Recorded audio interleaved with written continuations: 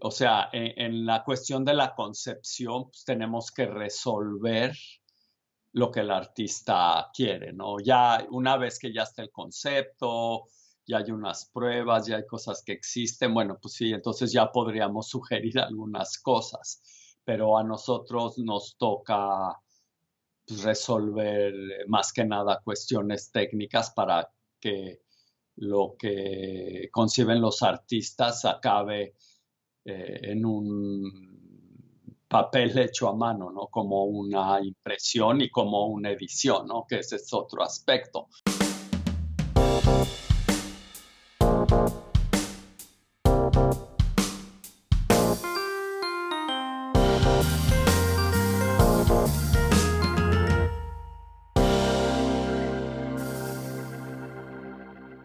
Hola amigos y amantes de la gráfica, bienvenidos al episodio número 33. Les habla su anfitrión, Reinaldo Gil Zambrano, trayéndoles una nueva conversación en español con artistas que usan el grabado y métodos de impresión para hacer algo más allá de lo esperado. Este es un podcast bilingüe, y al suscribirte recibes notificaciones de los nuevos episodios semanales en inglés con Miranda Metcalf y en castellano con su servidor.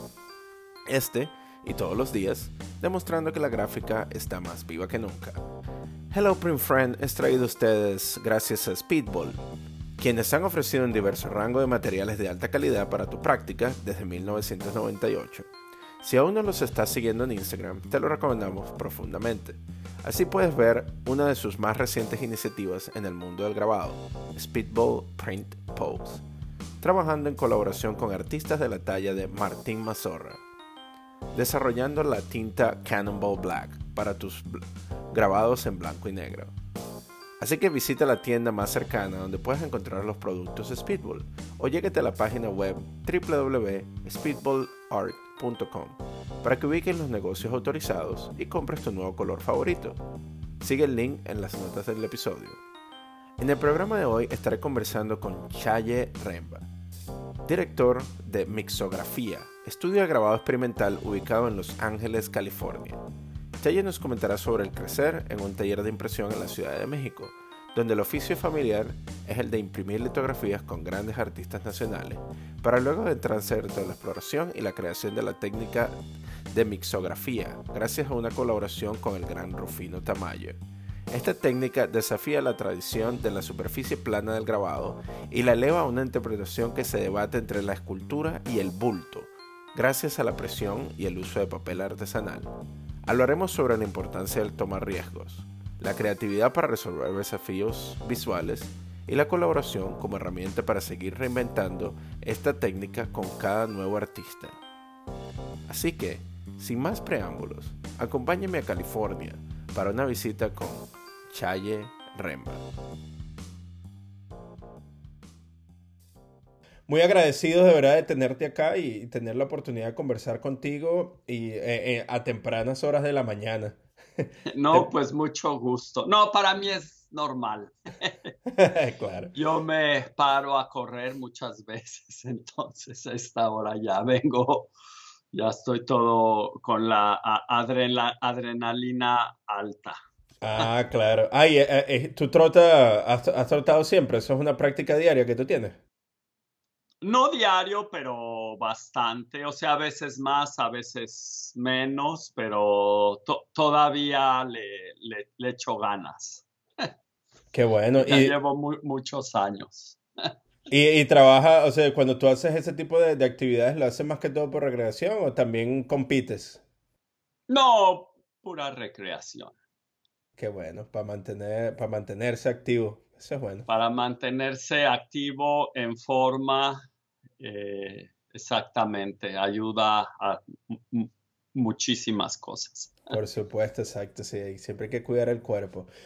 Bueno, primero que nada quería hacerte la pregunta de introducción, ¿no? Que si nos podrías decir a nosotros, nuestros oyentes, quién eres y a qué te dedicas, así podríamos empezar nuestra conversación.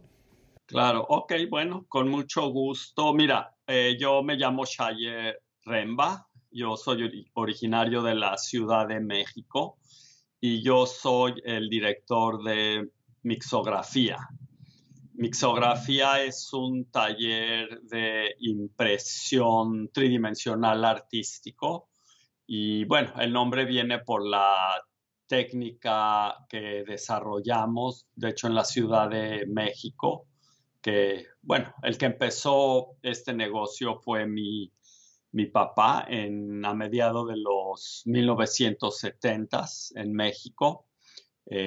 Y el proceso pues permite que los artistas puedan concebir, hacer arte gráfico o impresiones con relieves o texturas sobre papel hecho a mano. Y eso es lo que distingue, digamos, la mixografía de las técnicas tradicionales, pues, de impresión, ¿no? Como pues, grabado, litografía, aguafuerte, ¿no? Que aunque sí pudieran tener un poquitito de relieve en la superficie, generalmente son percibidas como planas, ¿no? En dos dimensiones. Sí. Entonces, bueno, pues yo soy el director, o sea, mis papás, gracias a Dios, todavía viven, pero bueno, ya pues cada vez,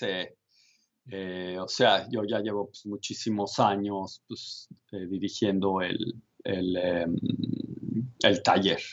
Claro. Y pues siempre lo que sucede, cada proyecto, pues, o cada vez que se contacta a un artista, porque pues nosotros somos no solo los impresores, sino también los editores de las ediciones. Entonces, cada artista pues tiene otras ideas respecto técnica, materiales, ideas, conceptos. Entonces, siempre pues tenemos que reevaluar cómo vamos a utilizar la técnica para pues, este proyecto en particular, ¿no? Entonces, pues eso es lo que lo hace, pues hace interesante, ¿no? Digamos, estar en este ramo.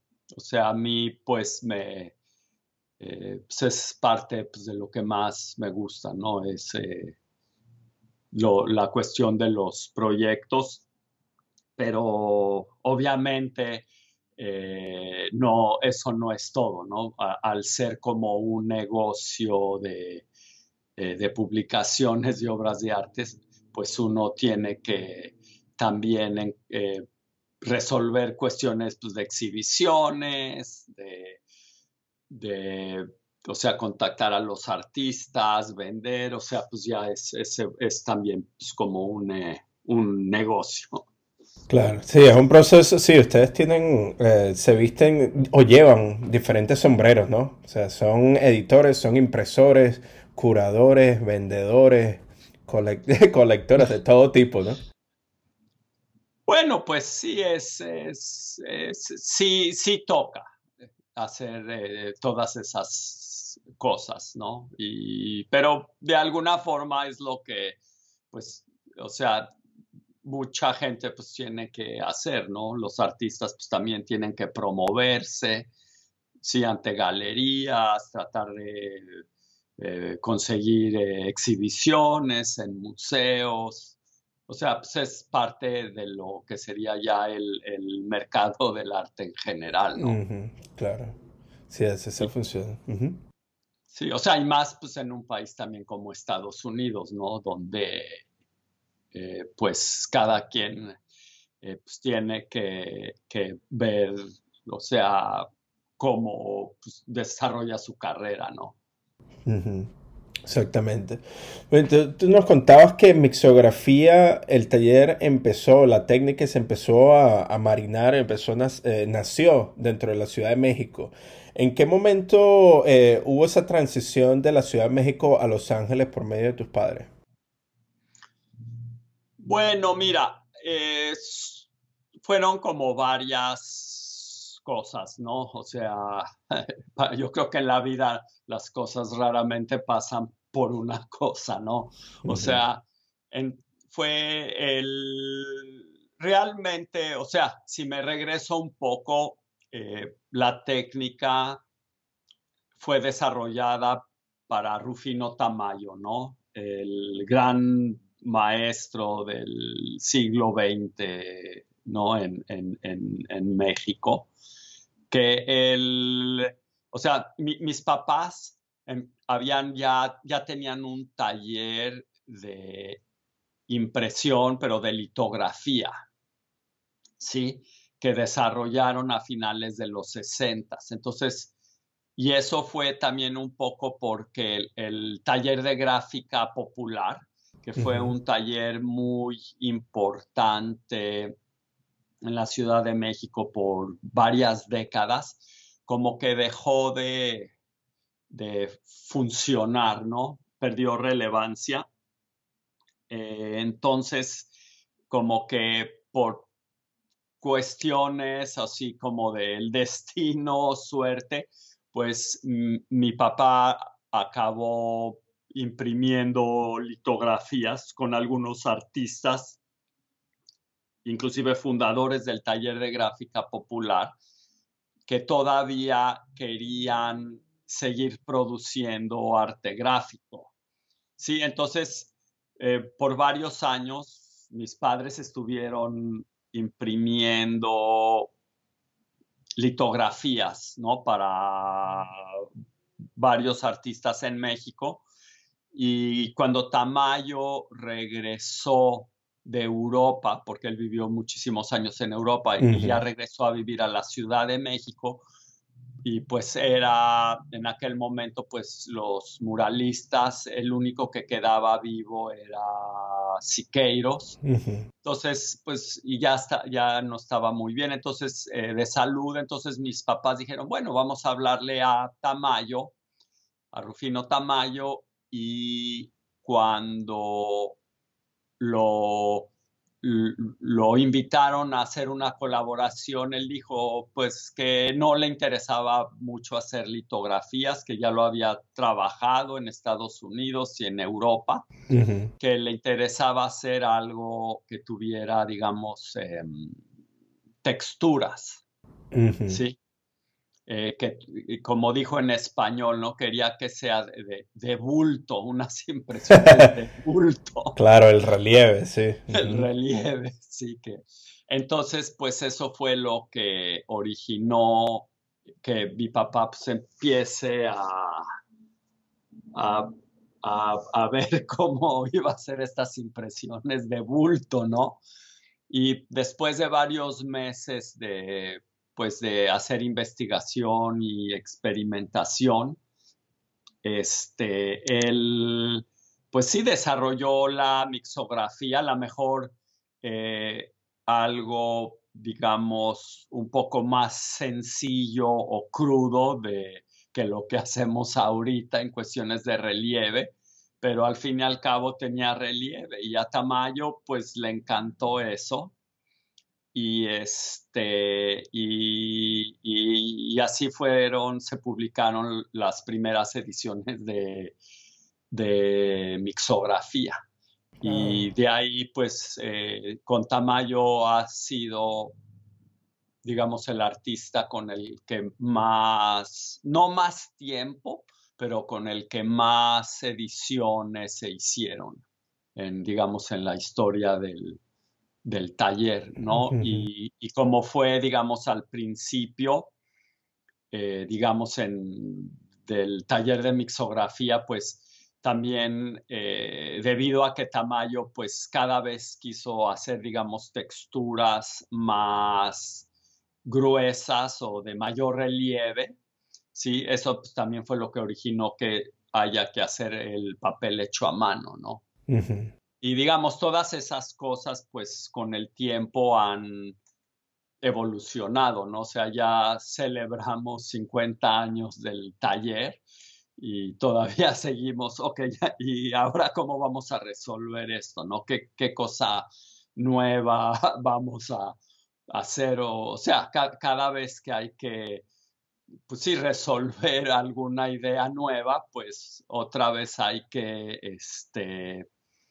pues ser creativos, ¿no? En cuanto a las cuestiones técnicas que Pues eso es lo que nosotros hacemos, no nos metemos, o sea, en la cuestión de la concepción, pues tenemos que resolver lo que el artista quiere, ¿no? Ya una vez que ya está el concepto, ya hay unas pruebas, ya hay cosas que existen, bueno, pues sí, entonces ya podríamos sugerir algunas cosas, pero a nosotros nos toca pues, resolver más que nada cuestiones técnicas para que lo que conciben los artistas acabe en un papel hecho a mano, ¿no? Como una Ujú, impresión y como una edición, ¿no? Que ese es otro aspecto.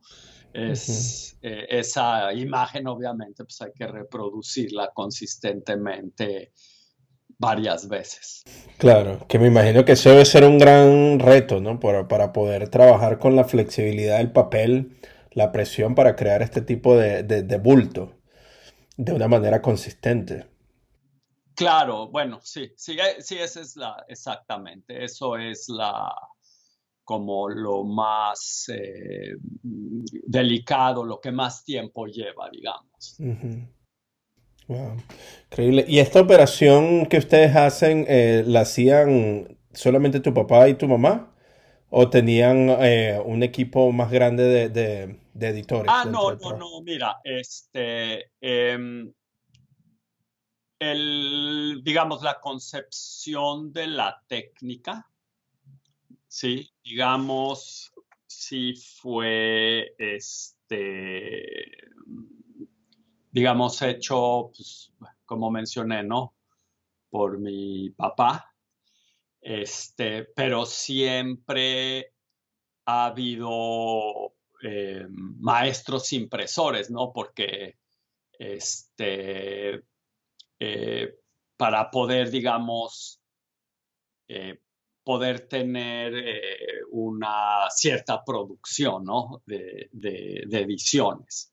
Entonces, dentro, o sea, una cosa, digamos, es la técnica, pero el taller siempre ha tenido, digamos, el apoyo de maestros impresores, ¿no? Que por cuestiones técnicas han sido gente pues, que se ha entrenado en el taller, porque no es algo que ha sido, pues, digamos, es relativamente nuevo, ¿no? Digamos, Ujú. entonces, y pues el taller tiene, como decimos en inglés, el know-how, ¿no? O sea, lo Sí, que se sabe pues, los trucos, pues. conocemos, Ujú, sí, los detalles de cómo hacerlo. De hecho, toda la maquinaria, pues la hemos desarrollado nosotros, ¿no?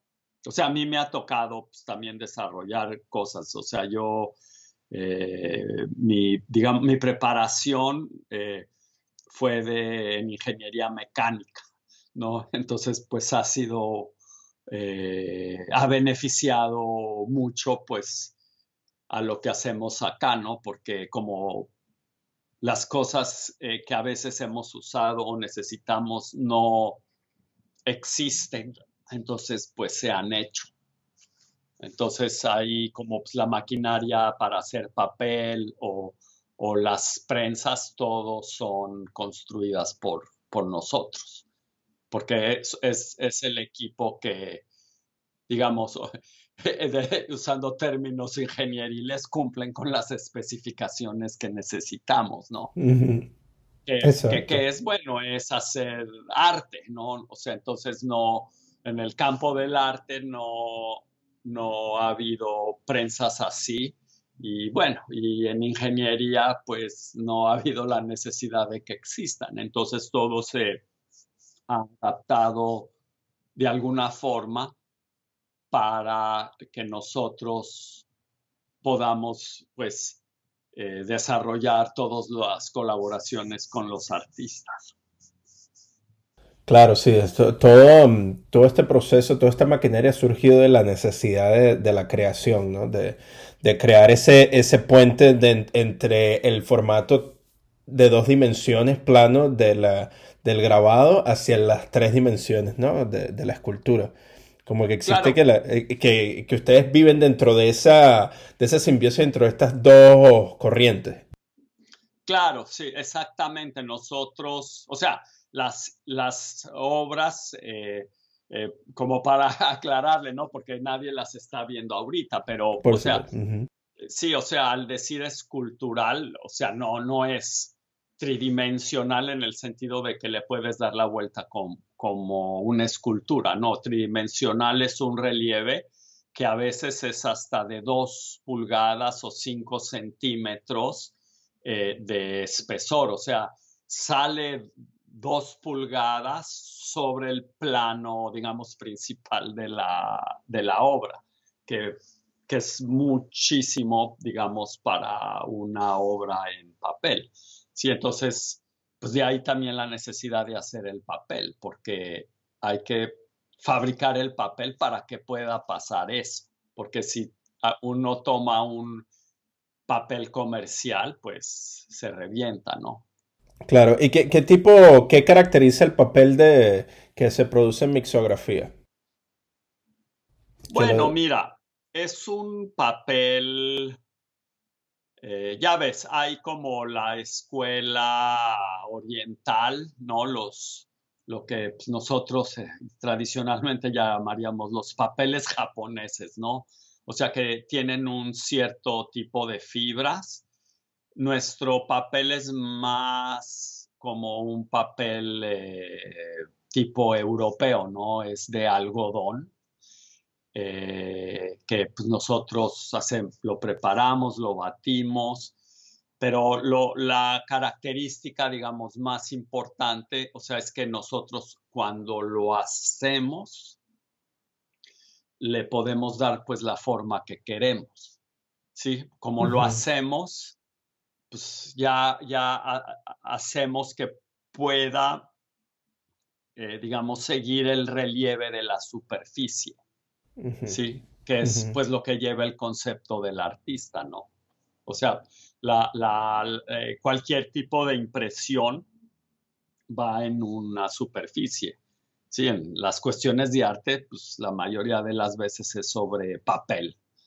Sí, entonces pues, nuestro papel pasa eso, pero es un papel que pues no es plano, ¿no? Sino tiene una superficie tan simple o complicada como el concepto del artista, ¿no? Porque pues Ujú. eso es lo que estamos haciendo, ¿no? Es una idea que se le ocurrió a alguien y ahí está, en un papel hecho a mano, ¿no? Y en la pared, ¿no? Si quieres. O Sí, sea, esa es la teoría de por qué hacemos cosas, ¿no? claro, exacto. Pero me gustaría saber también, porque en ese momento me imagino fue para los que son más puristas, ¿no? Que ven la gráfica como algo tridimensional en aquel momento. ¿Cómo fue la reacción del público y los colectores cuando un artista como Rufino Tamayo empieza junto con ustedes a ¿cómo se llama? Como que a quebrar ese tipo de expectativas y reglas, ¿no? Que se habían creado, se habían mantenido por tanto tiempo dentro de la práctica de la gráfica. Bueno, mira, es como todo. O sea, si eres súper conservador, pues somos, yo no sé, brujos. o, o- o de que, o sea, pues sí, o sea, lo que hacemos no es como durero, en blanco y negro y de chiquito. Ujú. ¿Ves? Entonces, pues sí, o sea, si ese es la forma de medir un grabado, pues sí, no sé qué estamos haciendo. Pero pues por el otro lado, si se trata de ver qué nuevas posibilidades hay, entonces, bueno, pues sí es algo nuevo, ¿no? O sea, yo no puedo ni voy a juzgar a las personas como pudieran, yo no voy a juzgar a los que nos están juzgando, Ujú. ¿no? Claro. O sea, nosotros más bien tenemos como una misión, ¿no? O sea, tenemos un arreglo con un artista que quiere, digamos, explorar algo y lo que tenemos que hacer es ver cuál es la mejor forma de lograrlo. Entonces, eso es así, eso es lo que nosotros vamos a juzgar.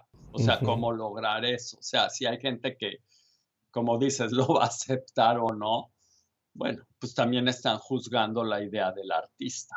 Ujú, claro. Y usualmente ustedes trabajan con, por lo menos en el caso de Tamayo, bueno, un artista sumamente versátil, ¿no? O sea, él hizo escultura, hizo pintura. Pero la mayoría de los artistas con los que ustedes trabajan tienen algún trasfondo o una técnica en específica, o ustedes buscan más que todo artistas versátiles como en el caso de Rufino. Bueno, mira, afortunadamente hemos tenido el honor de pues, colaborar con artistas bastante importantes, ¿no? Como John Baldessari o Ed Roche, Alberto Burri, ¿no? O sea, son artistas que en general o sea, sí son versátiles, ¿no? O sea, nosotros para, digamos, trabajar, pues sí buscamos eso que haya como una compatibilidad con lo Ujú, que hacemos. ¿Sí? Entonces, es más fácil trabajar, digamos, con un artista que es versátil, porque pues va a ver cómo aplica, digamos, lo que podríamos decir esta nueva tecnología, si quieres así llamarlo, ujú, ¿no? ujú. Pero a veces uno se sorprende, ¿no? Y piensa que a lo mejor no va a ser posible hacer una colaboración y pues por eso los artistas son artistas, ¿no? Porque tienen ideas y ellos realmente buscan cómo pues hacer algo que vaya dentro de lo que sería su estilo, ¿no? La forma en la que trabajan y el proyecto pues es compatible, ¿no? Con el contexto pues de su obra.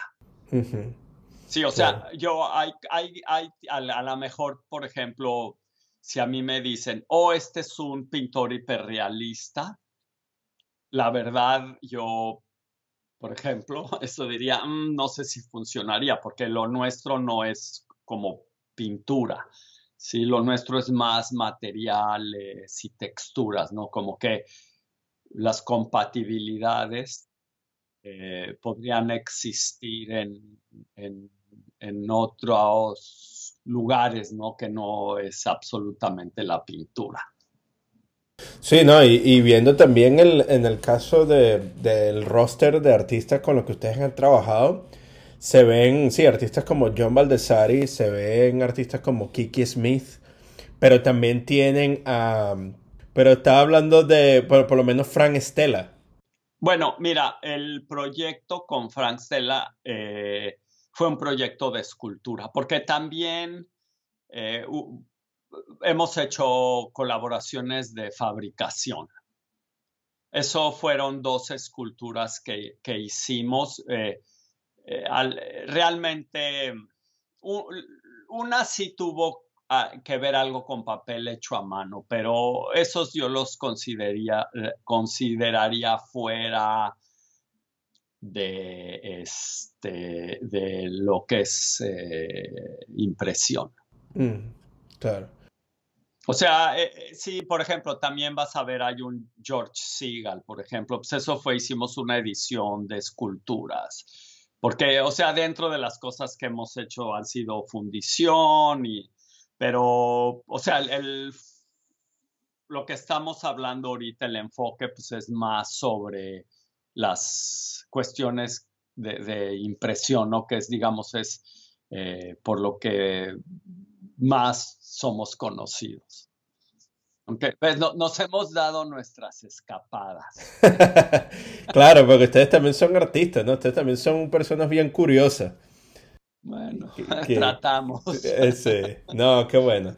No, sí, es increíble lo que ustedes han hecho porque es interesante ver cómo se busca esa adaptabilidad y esa necesidad hacia la creación, hacia materializar algo que tal vez existe en nuestra imaginación o en la imaginación del artista y hacer como una especie de empuje, ¿no? A todas esas barreras que se han creado o se han determinado ya, que sería la práctica tradicional y traer algo un poco más distinto.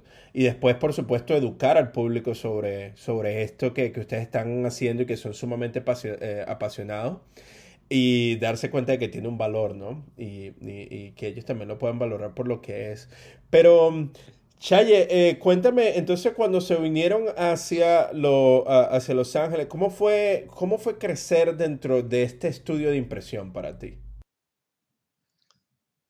Bueno, mira, yo de hecho, yo empecé a trabajar en estas cuestiones desde México, ¿sí? Por ejemplo, la parte, parte del proceso de hacer el papel o sea, hacer papel son como varias etapas, ¿no? La primera, que es fabricar la pulpa. Sí, o sea, voy a hablar rapidísimo de papel hecho a mano. No, no, O sea, tranquilo, dale. lo primero, hay que hacer la pulpa. Ya que uno tiene la pulpa, es, digamos, el formado, que es cuando se determina, digamos, el tamaño y espesor del papel. Luego, en nuestro caso, es la impresión y luego, digamos, el secado. ¿Sí? Y todo esto pasa en el papel hecho a mano, ¿no? A excepción, inclusive en el papel industrial son los mismos pasos. Pulpa, batido, formación, secado, ¿no? Nosotros imprimimos, nada más lo imprimimos antes de que seque. Sí, entonces a mí en México yo ya diseñé la máquina para hacer el batido. Sí, yo la hice, inclusive fue mi proyecto en el que me gradué como ingeniero en la universidad, ¿no? En lugar de, o sea, yo pues, quise hacer algo práctico que tenga un uso y pues hice esa máquina, ¿no? Obviamente pues la financió el taller, ¿no? Porque pues, o sea, es una máquina no gigante, pero es grande, ¿no? Pesada. Entonces, pues yo ya desde ese entonces ya estaba pues como envuelto, ¿no? Después estuve viajando un tiempo y ya cuando me establecí en Estados Unidos, que fue en los 80s a finales, bueno, pues digamos, pues participé ya más en todas las demás cuestiones, ¿no? Entonces, pero pues eso, todo ese proceso eso fue parte, sí, fue parte de mover el taller o una parte del taller de la Ciudad de México a Los Ángeles, ¿no? Que es donde estamos ahorita.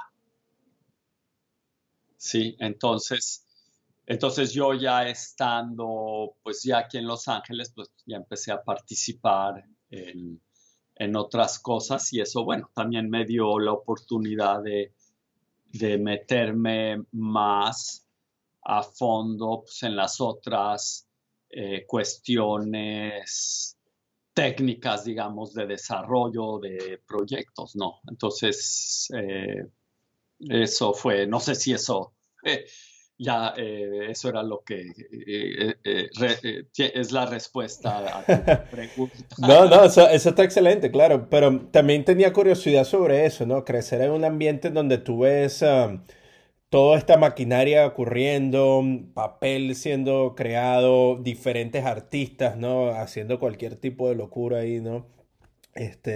Y ese proceso creativo. Eso es lo que yo tengo curiosidad, ¿no? Porque hemos visto aquí también en conversaciones previas cómo eso se vuelve algo contagioso, ese proceso de resolver problemas visuales, ¿no? Y Bueno, quería... mira, es que pues, al estar pues envuelto en esto, pues ya es lo que se vuelve pues, lo que haces, ¿no? Entonces, eso se vuelve, pues ahora sí casi pues, tu vida, ¿no? O sea, es tu ocupación, es lo que haces todos los días. Entonces, pues ya al estar envuelto en proyectos y nuevos proyectos, pues ya cada vez es uno y luego el que sigue y luego viene uno más y luego hay otro y pues ya, o sea, en eso estás, ¿no? Entonces, tienes que, eso, bueno, eso es lo que se vuelve la creatividad de, de cómo, pues sí, resolver cada proyecto que te llega, ¿no? Entonces, pues, porque eso también se vuelve tu responsabilidad, o sea, no puedes decir, no, hoy no me gustó. O sea, no, al contrario, siempre, pues quieres, o sea, estás muy contento y admiras, pues, los proyectos que te llegan, o sea, que tienes que resolver y pues ahora sí hay que echarle ganas, ¿no? Ujú. Y digamos, por la forma en la que trabajamos, sí, o sea, pues, o sea, y por los artistas con los que estás colaborando y el respeto que tienes por ellos, pues, o sea, ahora sí hay que ver qué es la forma mejor de que esto se vea lo mejor posible y siempre pues, quieres que el artista con el que estás colaborando pues quede contento, ¿no? Ujú. Entonces, pues eso es lo que te está empujando, ¿no? O sea, no es algo, o sea, uno siempre aprende algo, pero no, o sea, para mí la lección más grande pues, es por lo que haces. O sea, aprendes mucho de lo que no te sale, ¿sí? Porque Ujú. después de varias veces que a lo mejor algo no te salió, ya te va a salir. O sea, esa es como la curva de aprendizaje. Ujú. Claro, sí, ese proceso de repetición es lo que hace la maestría, ¿no? Lo que hace que tú te vuelvas, aprendas cómo hacer las cosas bien, ¿no? O sea, aprendes un Claro, montón de formas de hacer las cosas mal que te lleva a encontrar la respuesta correcta. exacto, sí, o sea, ese es el proceso de experimentación. O sea, tú no tiene, digamos, vamos a decir, vamos a llamarle problema que tienes que resolver. O sea, si tienes suerte, a lo mejor lo resuelves a la primera, aunque nosotros decimos que no es lo mejor, porque no hay experiencia. Entonces, pero eventualmente, si le trabajas, pues, se resuelve y el artista, ¿no? Porque pues, es lo que estamos haciendo, ¿no? Trabajando su concepto, pues va a quedar contento, ¿no? Y nos ha pasado, o sea, hemos tenido algunos proyectos que nos ha llevado 1 o 2 años poderlos resolver. O sea, pero y eso ha sido pues lo que al fin de lo que hemos aprendido un montón. Wow. Entonces, Y ese proyecto de que tú hablas, que duró casi 2 años para poder resolverse, ¿cuál era exactamente el problema? ¿Cuál era el desafío que tenían ustedes ahí? bueno, por ejemplo, voy a hablar de un artista coreano, se llama Chong Kwan-yong, lo pueden ver en nuestro website. Las superficies son increíblemente complicadas. Entonces, es el entintado con las superficies que tienen caracteres muy, digamos, chinos, muy sutiles. O sea, como superficie es tremendamente complicada. Entonces, resolverlo, o sea, inclusive no solo lo que es la cuestión del entintado, también fue la fabricación del papel y todo eso. Entonces fueron muchas pruebas y tratar y ensayos y ensayos y ensayos. O sea, hasta que pues, encontramos el caminito, ¿no? Claro. Sí, pues yo estoy familiarizado con ese trabajo. Creo que el título es Aggregation, ¿no? Sí, sí. Ajá.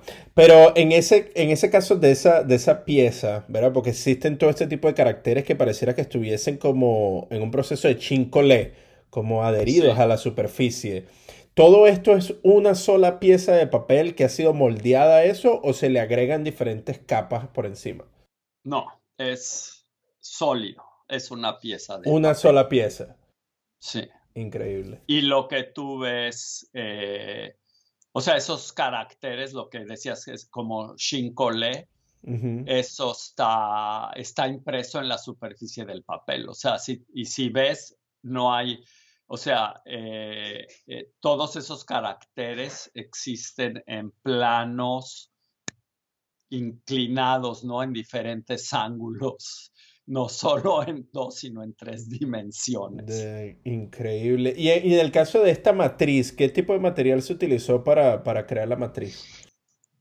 Bueno, nosotros, aunque somos, digamos, como una técnica nueva, nosotros tratamos de ser, en cuanto a las cuestiones de impresión, tratamos de ser como tradicionales, ¿no? Entonces, pues está el papel hecho a mano, que es de algodón, sí, las tintas pues, son tintas de aceite, de grabado, y las placas también pues hemos tratado de que sean pues de cobre, ¿no?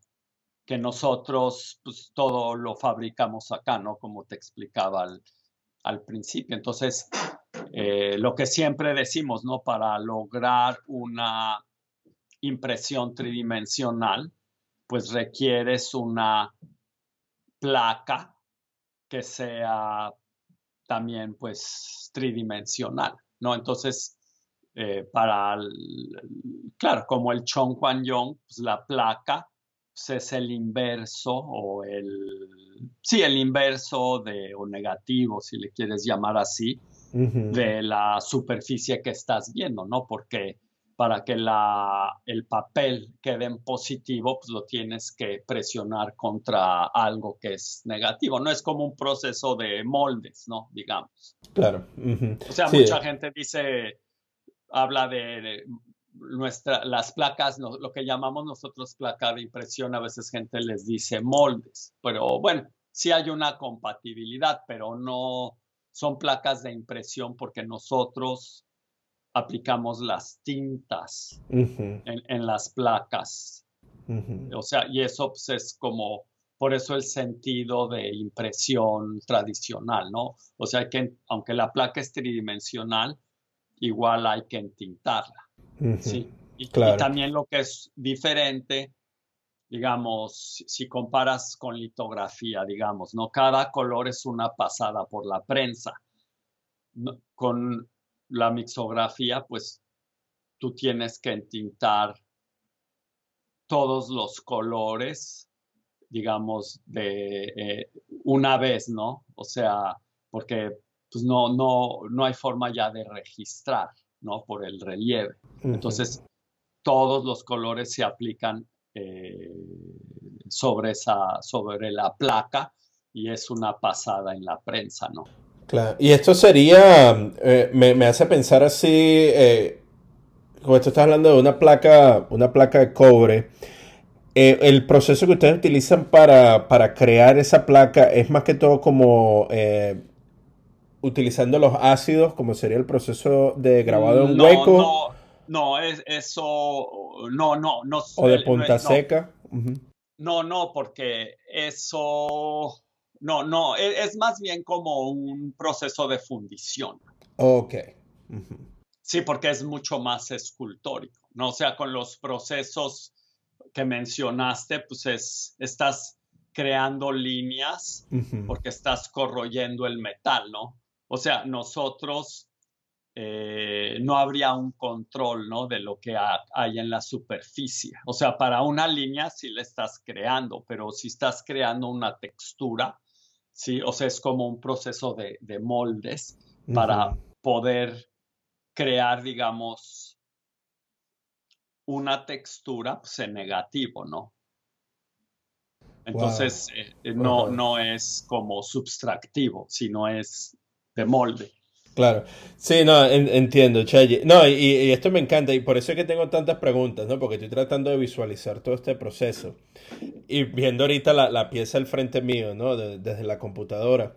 Entonces, el trabajo, la placa como tal, empieza como una superficie de arcilla que se moldea y luego se utiliza como molde No, para traer mira, el cobre.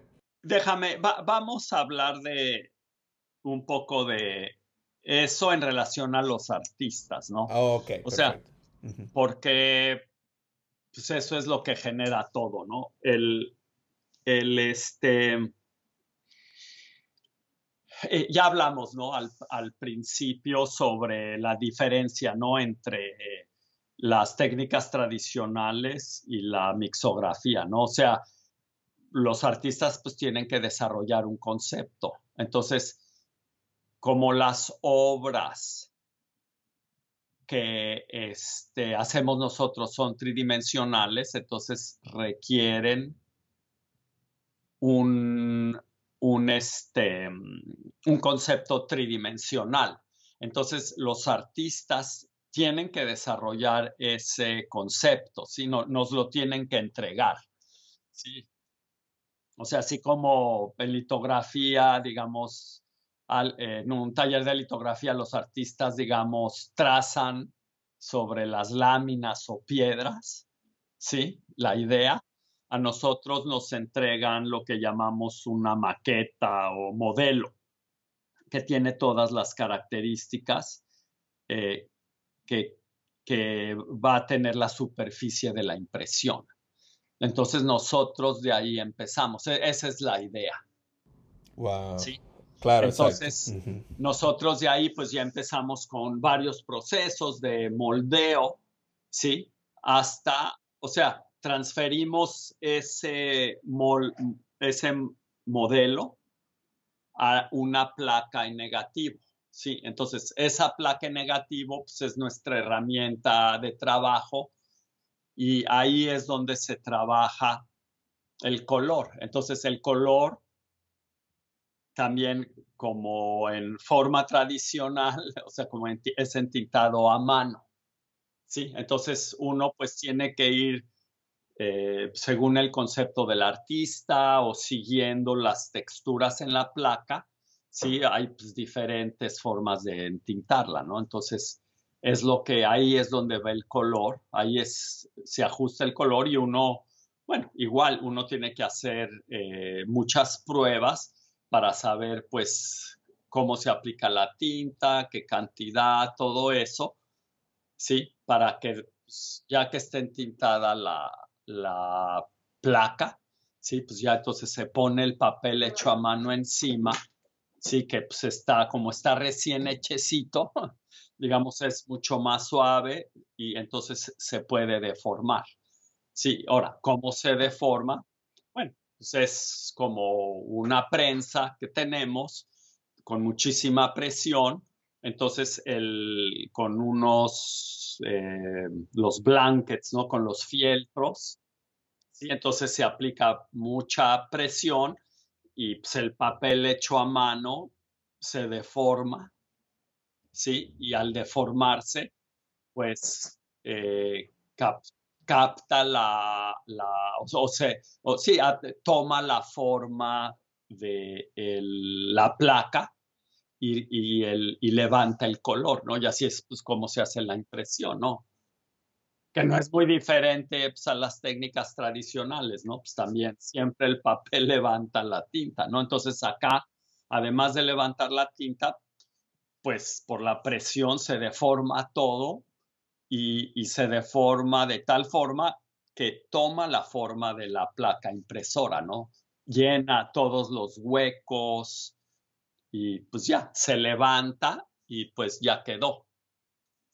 o casi, porque luego hay que secarla y pues también se revisa, se limpia, ¿no? Cosas pasan, no es un proceso hecho, todo es hecho a mano.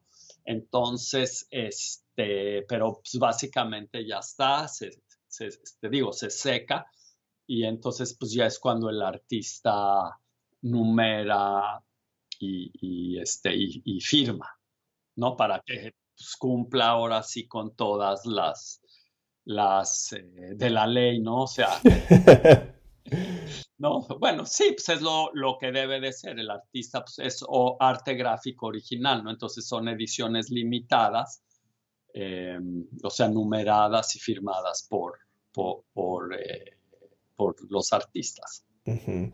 Sí, no, es importante lo que mencionas, que el trabajo se hace sobre una pieza de papel que es fresca, ¿no? Que está recién hecha, ¿verdad? Para que pueda tener mayor flexibilidad. Y luego ese proceso de secado, o sea, por supuesto depende de cada artista, ¿no? Pero este artista en específico que estamos hablando, artista coreano, ¿cómo sería el proceso de secado para ellos? ¿Ustedes utilizan como una especie de sistema para que se mantenga la forma al aire libre o tiene que ser dentro de una especie de ambiente regulado?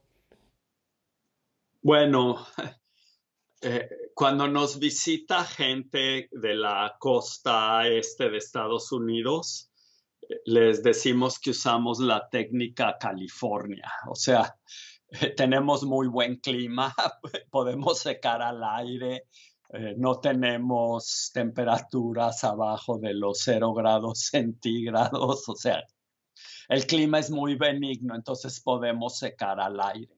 Sí, pero sí tenemos que tener cuidado en que no pues se deforme, ¿no? Porque el papel hecho a mano, sí, al secar, se, se contrae, ¿no? De diferentes formas. Entonces, puedes acabar con, o sea, se pueden deformar las obras de tal forma que se ven muy mal. Entonces, o sea, el secado es al aire, sí, o sea, pero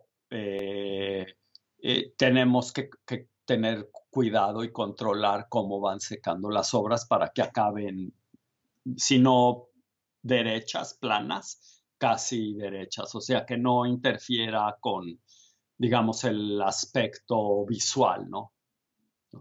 O sea, que no distraigan, que diga, esta está chueca, o sea, en lugar de, qué bien se ve, van a decir, está chueca, ¿no? Sí, exacto. Después de todo ese trabajón del entintado, la presión y eso, para que el ambiente dañe ese trabajo, o sea, eso daría muchísimo dolor.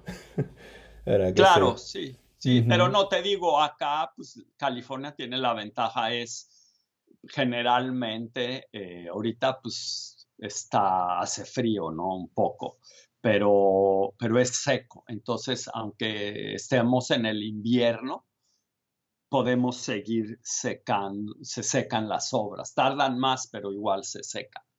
Ujú. No, increíble, increíble. Quería también preguntarte, Chaye, cómo ha sido ese proceso de selección de artistas y trabajo con los artistas durante el proceso de pandemia? ¿Cómo se ha visto el taller afectado Bueno, por... mira, sí, sí se ha visto muy afectado. O sea, sí pues, teníamos proyectos, pero eh, o sea, citas, o sea, que tenemos o teníamos, cosas se pospusieron, o sea, sí, sí, sí ha afectado en cuanto, o sea, ahorita teníamos como que varias cosas pendientes que estábamos haciendo y de repente como que la gente pues no se quiere no quiere ver otra gente, ¿no? O sea, por lo menos la gente con las que nos relacionamos, pues sí, se cuida, ¿no? Entonces, sí, sí, algunas cosas sí nos han afectado, ¿no? En cuanto a proyectos. Pero como ustedes han hecho por todos estos años, siempre se le busca la solución y siempre siguen hacia adelante. Pues no hay de otra. No queda de otra. Sí, bueno, Che, Sí. cuéntame un poco sobre los planes para el futuro, en qué están trabajando ahorita en el taller, qué tienen, qué están cocinando por ahí para los futuros, para el futuro, ¿sí? Bueno, mira, ahorita tenemos, a mí en lo personal, a mí no me gusta eh, hablar de de hasta que no tenemos como algo ya para enseñar, ¿no? Porque me ha pasado que estamos trabajando en algo y a lo mejor hay, eh, y luego pues, todavía no se resuelve. O sea, yo hasta que no vea algo que ya está, no comento, ¿no? Pero te puedo decir de lo que ya tenemos resuelto. O sea, ahorita justo acabamos de presentar unas obras de Alex Israel. Justamente lo llevamos a presentar a Miami durante la Art Basel Miami. También acabamos un proyecto con Alison Sarr, son artistas pues de aquí de Los Ángeles. También ahorita estamos colaborando con una artista también local, Francesca Gaviani. Estamos haciendo una especie de monotipos, que pues también es una forma, digamos, como de producir ediciones, pero lo vemos como más dinámico, ¿no? Y esa base de nosotros, el taller, entintamos con unos colores predeterminados, ¿no? Que escogimos con ella, la placa, y luego ella le gusta mucho, digamos, cortar el papel. Entonces, eh, hicimos como con una cortadora de control numérico, ella hizo unos trazos y, tenemos miles de papelitos así de colores y ella luego los va poniendo sobre la placa, ¿sí? Y eso es lo dinámico, ¿no? Cada vez escoge según el color, el área, la posición.